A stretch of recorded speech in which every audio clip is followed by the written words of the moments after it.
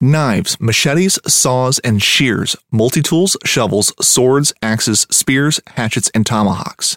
If it cuts, snips, slices, or chops, Midway USA has it. Find great gift ideas in our huge selection of pocket knives and other everyday carry folding knives. Make a statement or create a family legacy with one of our top-of-the-line hunting knives. We've got a great selection of manual and electric sharpeners too. For just about everything for the outdoors, check out MidwayUSA.com. Whether you're just looking to stay warm during a hunt or need maximum concealment, the clothing you wear can make or break a hunt.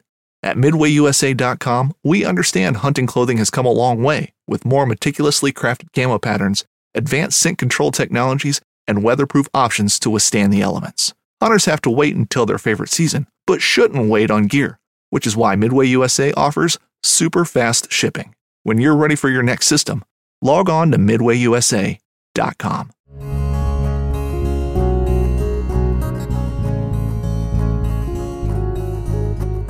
Welcome to the Casting Across Fly Fishing Podcast. I'm Matthew of CastingAcross.com, where I explore the quarry and culture of fly fishing. You are listening to the 207th episode of the Casting Across Fly Fishing Podcast, and we're going to be talking about carrying everything today. Carrying everything, all that stuff. Not minimalism, maximalism. I'm not sure if that's a word, but I think you probably know what I mean when I say it. So I'll say it at least one more time over the course of this episode. So, first of all, what's minimalism? Because this is what we're contrasting this maximalist approach with. So, what's minimalism? Minimalism is carrying the bare essentials. And there's a lot of value in this. I would even say there's a virtue in this. This is a multi-tiered way of looking at it. First, the virtuous side of it, it eliminates all the distractions. So you're not thinking about carrying all the things, doing all of the stuff, leaning towards another pocket where you might be able to find the solution for enjoying the time outdoors. And instead, you're simply utilizing what you have on you and the skills that you have and your powers of observation to enjoy your time on the water. Now, that's great. Secondly, another reason why people do it is because you can move a lot easier if you're not weighed down physically by a bunch of stuff. Now, I totally buy into this, and more often than not, this is the way I proceed when I am doing what I enjoy the most, which is blue lining for brook trout. I go up into the mountains with a small pack with the bare essentials: forceps, some tippet material, only a few dozen flies, maybe 4 or 5 patterns, and with a handful of sizes and individual flies themselves, floatant, and that's kind of it. And water, lots of water. And I have a blast. I have everything that I need, and I can move quickly. I actually usually do trail running when I do this. And so I couldn't take a normal amount of stuff, and I certainly couldn't take a maximal amount of stuff. All right. So that's great, and I have no problem with it. And more often than not, that's what I do. So why would you want to do the opposite? Why would you want to physically burden yourself by having a heavy load? And why would you want to burden yourself by just carrying more options? You know, if you can catch fish with 10 different flies, why carry 100 flies or 200 flies? And I'm not saying one is right or one is wrong. This is completely a preference. And so what I'm talking about today, as I'm talking about carrying more things, is why you might want to carry more things. And if it is a comfort for you, and I think I've said this before, if it is a security blanket to have more flies on your pack, then do it. If you would feel unprepared because you didn't have your box of midges, regardless of the time of year, if you would feel unprepared because you didn't have at least 1 or 2 terrestrial patterns, then bring them. Nothing wrong with it. There's no sin. There's no fly fishing pope that is going to condemn you for bringing a fly that's totally weird. I remember for years and years, I had this giant dragonfly nymph. I mean, I think it's still probably in one of my fly boxes. It's ugly as sin. It's almost as big as my pinky, and it's just huge, and it requires a lot of weight to sink it. And every time I took the thing out of my box, I thought, yeah, but what if I need it? And this thing has bounced around from box to box, and the dry flies and the nymphs and the random bass bugs. It's been all over the place. And I don't think I've let the thing go. And it's not so much like it's a confidence fly, because I don't think I've ever fished it. But for whatever reason, I've just not wanted to not bring it, or at least not have it in the fly box. And now that might be me being neurotic, but that's the way that I approach at least this one particular fly. I'm sure there's a lot more that are like that. But if you want to carry stuff, then carry stuff. So you don't need this. You don't need my reasons. You don't need my excuses. You don't need my ideas. But there might be times and places where having more stuff is helpful for you. So here is one example. If you are going to a new river for the first time, really any new larger body of water, because with larger bodies of water, you are going to potentially encounter a wider variety of situations that you are going to have to adapt your presentation to. So you might have deep water and fast water. You might have to make long casts. You might have to make short casts. You're going to have water that is up against the bank, and you're going to have water that hits all those variables that I touched on earlier, but it's going to be out in the middle. And so you're going to be forced into adapting your presentation to meet every one of those situations. And in every one of those situations, based upon how you read the water and the time of year, you may encounter needing to throw a dry fly, needing to throw a nymph, needing to throw a streamer. Now, is it completely possible that you can do everything that I said with one fly box and one fly rod? Absolutely. But if you're going to be going to a new body of water that you're trying to diagnose for the very first time, and if you're going to be going in a way that requires a lot of movement, so you getting far away from your car, whether it be hundreds of yards or miles, why not carry a little bit more so that you have more tools at your disposal as you are diagnosing and prospecting for fish and trying to figure out how you should best approach? So, most basic concept here, fly patterns. So on my streams that I'm familiar with, I know what I need to carry, and then I know what I want to carry. And it's very easy to make that distinction. And so I'm able to whittle things down to 2 or 3 fly boxes, 2 or 3 small fly boxes at most. But if I go to a new stream, especially a new large river, I do not know what I'm going to encounter. And I certainly don't know what those fish are going to be keying in on once I encounter them. So I am much more apt to carry more flies, carry a large box of dries, a couple boxes of nymphs, and then a couple of boxes of streamers. And if you get into streamers that are pushing that size 4 and size 2 and even larger than that, you're looking at some pretty big boxes of flies. And at this point, things are not going to conveniently fit in a small sling pack or a vest anymore. And so you, even just by carrying a modest amount of flies for facing a variety of situations and circumstances, you're going to need more space. But add to that the other things that you might encounter and might need. So again, some people might think this is superfluous and this is silly, but you shouldn't feel bad about carrying 2 fly rods if you want to. Now, if you've watched Saturday morning fishing, which I haven't done that in a while, at least not on Saturday mornings. If you've watched YouTube and like bass fishing tournaments, or you have a bass boat, it is totally within the normal realm of possibility that you have 4 or 6 rods that are rigged up and ready to go. You have different size baits, different styles of baits that fish different parts of the water column. Top water, something that can dive down deep, something that can fish just subsurface. And the reason that you have them all rigged up is because you want to easily access them and because you have the space where you can do that. Now, you can create that situation on your person. With a backpack, you can have that second fly rod in a rod tube that's strapped to the side of your bag. You can also have that extra spool or that entire extra reel, which is infinitely more convenient than having a second line that you have to change out if you found a situation where you would need a sinking line or a different weight line. But this is something that I think more people should employ, especially if they're not close to their car. Now, if I'm fishing on a stream where I'm only wading out and fishing a large pool in front of my car, I'm not going to carry a second fly rod on my person, but I am going to have one in the back of the vehicle.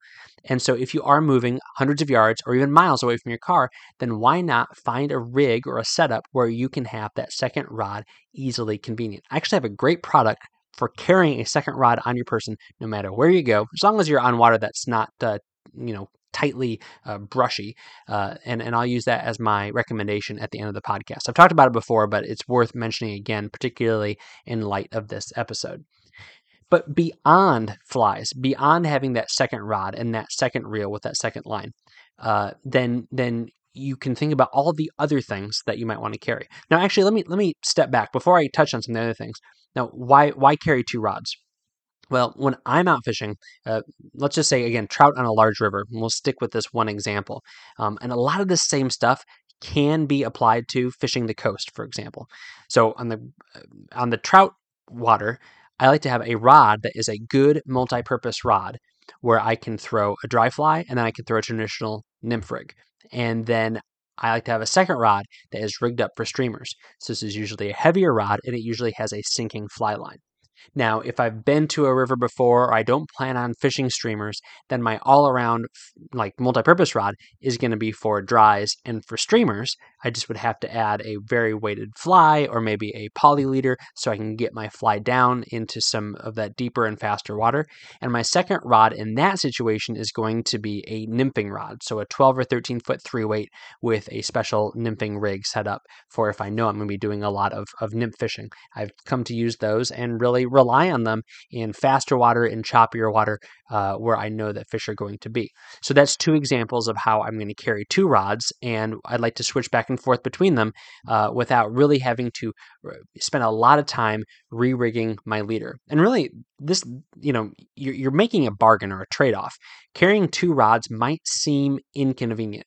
In my mind, for my money and my time, re-rigging and retying leaders, knowing how essential that is for making proper presentations, knowing how essential it is to have good transitions from different diameters and to have them crafted in such a way that they're going to roll over the right fly in the right way and provide a good drift, which again, everything I just said, there's so much more that can be said about it, but that's in other episodes of the podcast.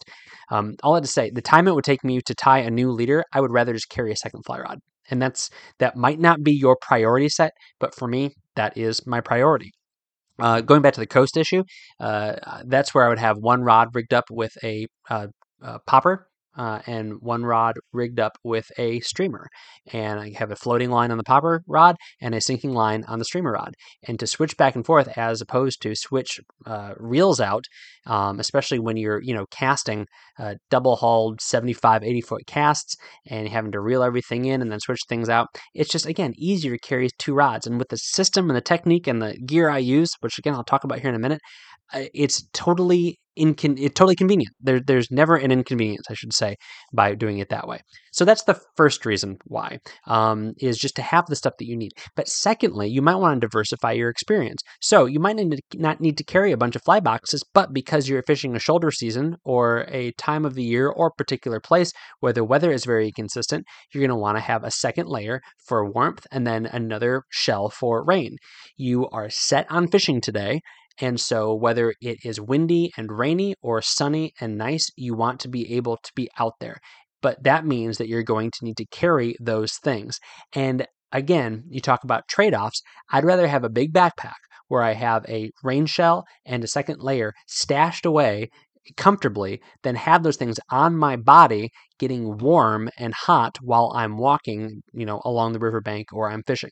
It's a trade-off. You might prefer to be uncomfortable in one way or another, whether you're cold and wet or you just are layered up no matter what the weather is like. I would prefer to have that stuff on my back, on my shoulder. I really don't care if someone drives by, sees me fishing in a really big backpack, because one, I might just throw it on the bank, and two, I just don't care. So that's something to think about. So what gear to use? Larger sling packs. I have a really large sling pack that can accommodate many, many fly boxes. Like every trout fly box I own can probably fit into this one sling pack, as well as a spot for me to strap my rod on the bottom of it and throw an extra reel in there. It'd be bulging at this point, but it can really accommodate all of those things, as well as all the other essentials that I want to carry with me, especially a lot of water. So you can have something like that or a backpack. And, if there's space in it, then you can put something like a little pot and a little stove. And ramen is a lot better than Cliff Bar. Hot coffee on a cold afternoon of steelheading is a lot better than just, another slurp of water. All of those things are things that you can do to fill up that space with stuff that you can use. But if you don't fill it up and you don't have anything that you need to use, you can always strap those things on tighter and use those compression straps that are either built into your backpack or add them onto it so that it's not a bunch of loose space and things are jangling around. So you can use your backpack that you had back when you were in high school or college. That'll work just fine. The JanSport, the LL Bean, it'll work great. But of course, there's lots of high quality outdoor backpack and even fly fishing specific backpacks that will do the job and do the job very well. Ones that have spaces particularly designed for putting that rod, for putting other gear, where you can even access a lot of that core gear that is not going to necessarily be on the outside of your pack, but is something that you want to get very, very quickly. So a lot of time just spent talking about why to carry more stuff on you. Here's a second thing, and this is something that I think is worth considering if you are fishing in really large still water, but also could be true if you are fishing on a larger river or even a smaller stream, depending on your setup, and that is fishing out of a kayak.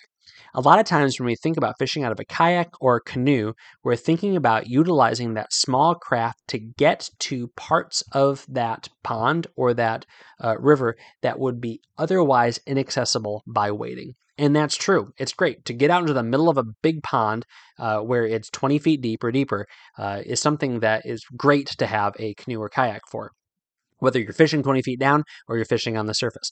So that's fantastic. But consider this. A lot of times we know that fishing the shoreline is really where the money is. It's always that thing where you see guys in the big bass boats who are just cruising the shorelines of these big lakes and fishing the very same docks that as kids we stood on thinking, man, I'd love to have a big bass boat so I could go fish everywhere. Now, given, they can fish every dock and you can only fish one dock when you're on foot. But what that means is that those shoreline spots are oftentimes the spots that we're fishing. That's where fish are cruising. That's where a lot of the forage sources for these fish are, whether it be insects or bait fish or anything else. And so those are the spots that you want to fish. It is so much easier to maneuver in the water on a kayak than it is to walk the banks of most streams. Now, for me, here in New England, that's absolutely the case because everything is so stinking marshy and swampy.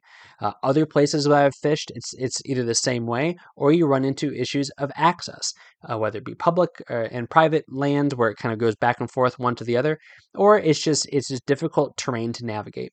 So being able to hop into a kayak gets you from one spot to the next, even if it means you're just hopping out and fishing the shore in one spot and then, another 20 yards, then another spot. But what this allows you to do is throw all of your gear in the hull or on the back of your boat. And this frees you up in an amazing way. I don't know if you've had this experience, but for me, for so many years, just fishing with in my waders, with my vest on, or with my sling pack on, or with my backpack on, and then you get into a guide's boat and you are fishing with just your rod and your reel. It's very freeing. I mean, that just over there, a couple feet away, you can get whatever you want to get. You've got your forceps hanging off your belt and you got your nippers hanging around your neck and you're able to get that stuff, ASAP if you want it. But to be able to have everything else off of your person is great. It allows you to do more. I think you forget kind of how encumbered you are until you become unencumbered. And this is the experience that you can have if you fish out of, not necessarily in, but out of a canoe or a kayak. I have come to appreciate this so much more as I have taken up duck hunting. And there's a lot of gear that's involved. Just you have your backpack, and inside your backpack you have your other layers, and you have all of your shot shells, you have your headlamp, and you have just some other essentials. You have your weapon over your shoulder, and you have between a half dozen and a dozen decoys, and everything that is required to get them where they need to be, and all of your calls. And that's a lot to carry. It is a whole lot to carry. And there's some places where it wouldn't be a problem to carry it to the spot where I want to set up. But if I can throw that into the back of a canoe or a kayak and I can paddle out in a leisurely way, as opposed to dragging all those things, jangling and making noise and potentially dropping stuff and just getting tired, at 5 in the morning, then I would take that any day of the week. So utilizing the kayak to kind of hold on to your stuff. And then it's not that you can't access these places, whether it be the hunting or the fishing on foot. It makes it easier to do so when you are in the water. You're moving quieter and you're moving in a more convenient way. And you're not getting hung up on burrs and falling in muskrat holes and all of that stuff. So again, this all depends on if you have these resources and you have opportunities to access them where you fish. Of course, if you are doing this in a larger, quicker water like rivers or even a larger stream, then you run into the issue of where you put in versus where you take out and where your vehicle is. But those are things that can be overcome. And there are so many places, even on small streams, that are inaccessible by wading. I think about fishing places in Pennsylvania where there was these steep cliffs on either sides of these, shale cliffs and things like that. And you looked at these spots and you're thinking, I'd have to make a really crazy cast to get to a good presentation. But if you could just float right over to it and you could, land your watercraft adjacent to the bank, and you can make all sorts of casts and fish in all sorts of ways. And so there are opportunities, even on small streams. You do have to overcome the logistical issues of where you put in, where you take out, but it is definitely something worth considering. And you think, man, people think I'm crazy fishing a kayak in these spots. Well, they might, but if you're catching fish and you're being conscientious of the resource and the other folks that are using it, who cares what you look like? Carry a big backpack, fish out of a kayak, have the things that you need. And like I said before, if those are things that help you diagnose or adequately access the presentations that you eventually need to use to catch fish, great. If it's because you want to carry your tripod to take pictures, if it's because you want to carry a stove to cook lunch, if you want to carry a couple extra layers and maybe even a sleeping bag so you can turn that couple-hour trip into an overnight trip, whatever it is, do it. Take advantage of it. Just plan ahead. Try a couple things out. Make sure things are comfortable. Make sure that you can load your pack, and not that it fits in there, but it fits in there and it goes on your back and you're able to move for an extended period of time without being uncomfortable on your shoulders, on your back, on your hips, and that you're able to access stuff, that it makes sense, that it actually has some ergonomic value in it. Mess around with your kayak. See how things fit into that. Make sure things are stable. Make sure things aren't going to be making lots of noise when they're thrown in there. And figure out something that works. Utilize cheap stuff from the dollar store and other things that you have in your house to make things fit right, and that there's a place for everything, that everything is in its place. So a lot of information, a couple things to think about, but definitely carry more stuff. If you have questions about carrying more stuff or less stuff, or comments about carrying more stuff or less stuff, or accusations, we'll even go with that one, about what I've said about carrying more stuff or less stuff, let me know. Matthew at castingacross.com. Always happy to hear your feedback. This week on castingacross.com, 2 big public land articles, and the first one did great. A lot of people read it, which is awesome because it's something that I think that more people need to be aware of. So we have national parks, right? National parks are great. Everyone knows about national parks. I recently did a podcast on fishing national parks, which got me thinking, I do more of my fly fishing in national forests than I do in national parks by far. So on Monday, I wrote about fishing national forests. And when it comes down to it, all national forests are publicly owned lands that are managed for mixed use. So there may be logging, there may not be. There may be mining, there may not be. But there's usually a lot of visitor resources there, but they're certainly not as robust or as refined as you'll find in national parks. But you probably have a national forest near you. If you don't have a national park, you probably have a national forest near you. Wednesday's article was kind of an offshoot on that because you can go a step further. And this article is called "This Land is Your Land, So Fish It." And here I talk about all of the different public lands that you can access. These are public lands that are federally managed, not even talking about state lands, but public lands that you can access through the federal park pass called the America the Beautiful Pass. $80. It's the same one that you get for free if you're in the military, for free if you have a fourth grader, for free if you're disabled, and then at a really reduced rate if you are of a certain age. But it is the Bureau of Land Reclamation, the Army Corps of Engineers, it is the Department of Forestry. There's a couple other land designations that are on there that are worth checking out because These are your resources, and having that pass waives the day use fee. So of course you could say, if they're my resources, why gotta pay for it? That's a whole other conversation, and it's worth talking about. But you can't change that today. But what you can do is go to that article and check out all of the different resources and all the different lands that are available to you. And once you do that, then see what's close to you and see if there's fishing on it. Almost every one of the websites for every one of those agencies of the federal government has some sort of interactive map where you can check on, what kind of things are there and what kind of access there is, all that sort of stuff. So definitely check it out. It's worth your time. This week's recommendation on the podcast is Vitavu's Rod Holster. Vitavu's Rod Holster. I've recommended this before. I talked about it at the very top of the podcast.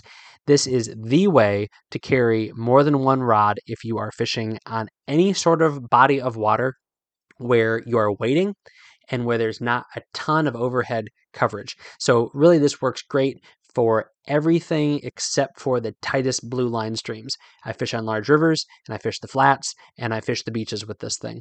And it is a small, kind of badge-shaped piece of material with a loop on the bottom and a buckle strap that runs across it. So you drop the butt of your rod, whether you have a fighting butt or like a traditional trout rod butt, and you drop that through that loop, and then that loop catches that reel, so it's not going to slide down anymore. And then you use the clip to clip it tight, and now your rod is cocked off at like a 45-degree angle, or even tighter than that, straight up behind your left shoulder if you're right-handed.